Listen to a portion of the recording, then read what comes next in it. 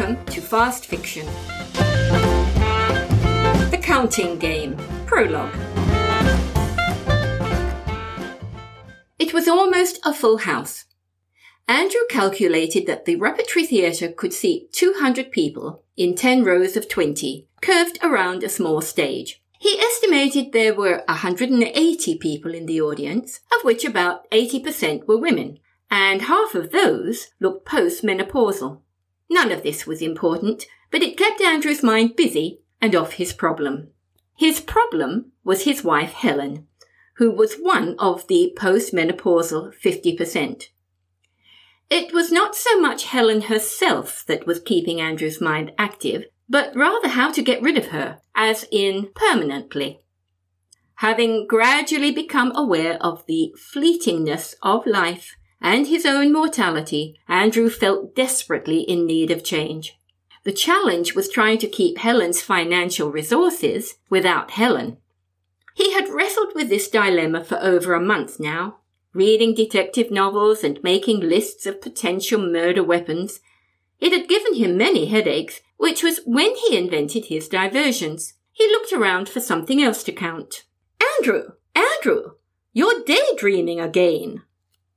He was just at the point of deciding there were 140 black and white linoleum squares on the floor when Helen's voice interrupted his final calculations. Move, Andrew! Move! You're holding us all up!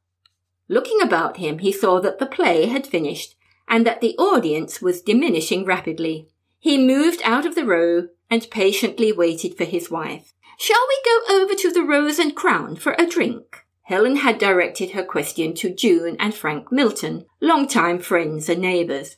That's a good idea, June murmured. It's so hot in here, I'll be glad of a cool drink. The two couples made their way over the road to a new, trendy tavern where they were able to find tables and chairs in the charming garden bar out back. According to ritual, the two men went to the bar for drinks, and while waiting exchanged customary small talk. So, old man, how's it going with you two? Frank asked, showing little interest. Fine. Can't complain. A response with equal apathy. And how about you? Oh, fine. Frank's retort was automatic as he picked up a glass of wine in one hand and beer in the other. He took a hearty gulp before setting off towards the women, which was almost immediately followed by a loud belch. He shook his head. Who am I kidding? He muttered. Went to the doctor today. Found out my gut is falling to pieces. It's not falling to pieces, said his wife, taking the wine with a smile. You have simply got diverticulitis, which is quite common with men of your age, and you need to watch what you eat.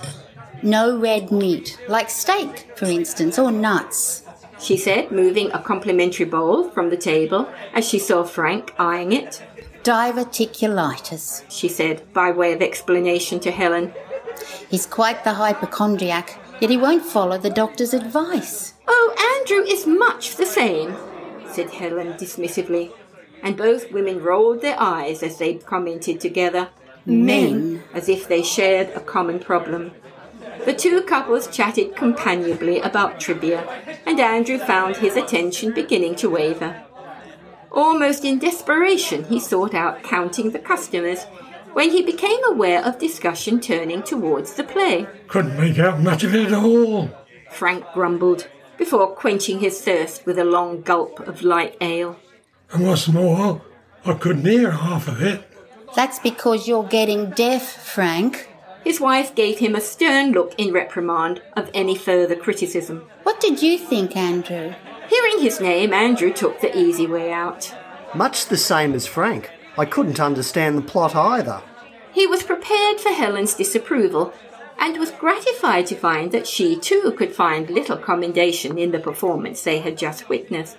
Well, I thought the acting was quite good. But when he finally killed her by bringing the snake in, I thought it a bit over the top. Andrew had noted this scene with interest and found himself mentally putting it into his small list of wife murder potential possibilities.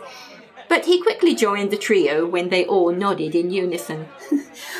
What about the early part when the wife tried to kill the girlfriend with rat poison? Ju spoke with mirth. That's a bit old hat, isn't it?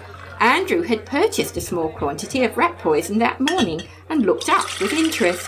Well, come on. It would be the first thing the police would consider, and they can trace that sort of thing easily these days.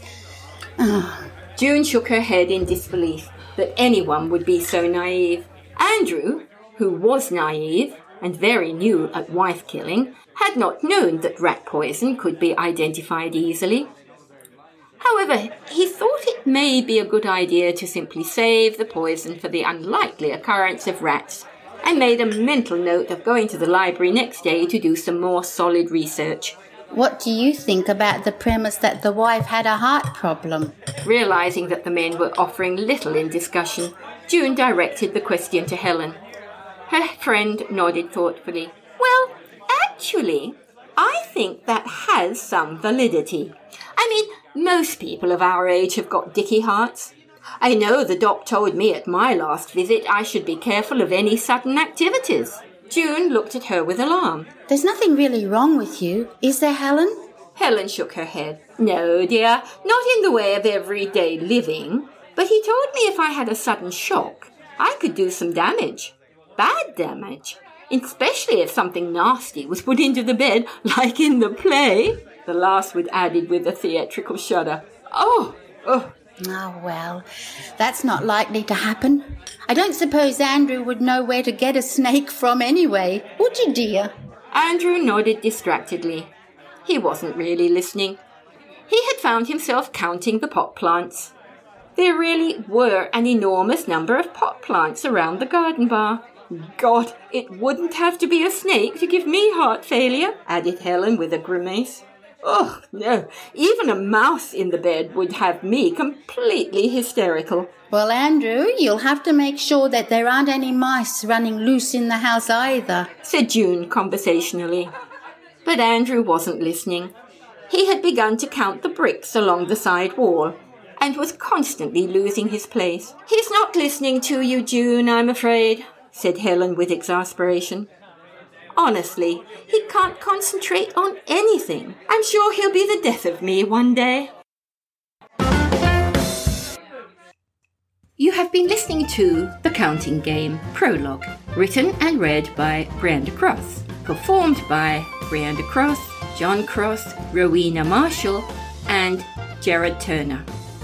While we hope you have enjoyed our first production for 2020, we also hope you listen in tomorrow for The Counting Game Epilogue. Thank you.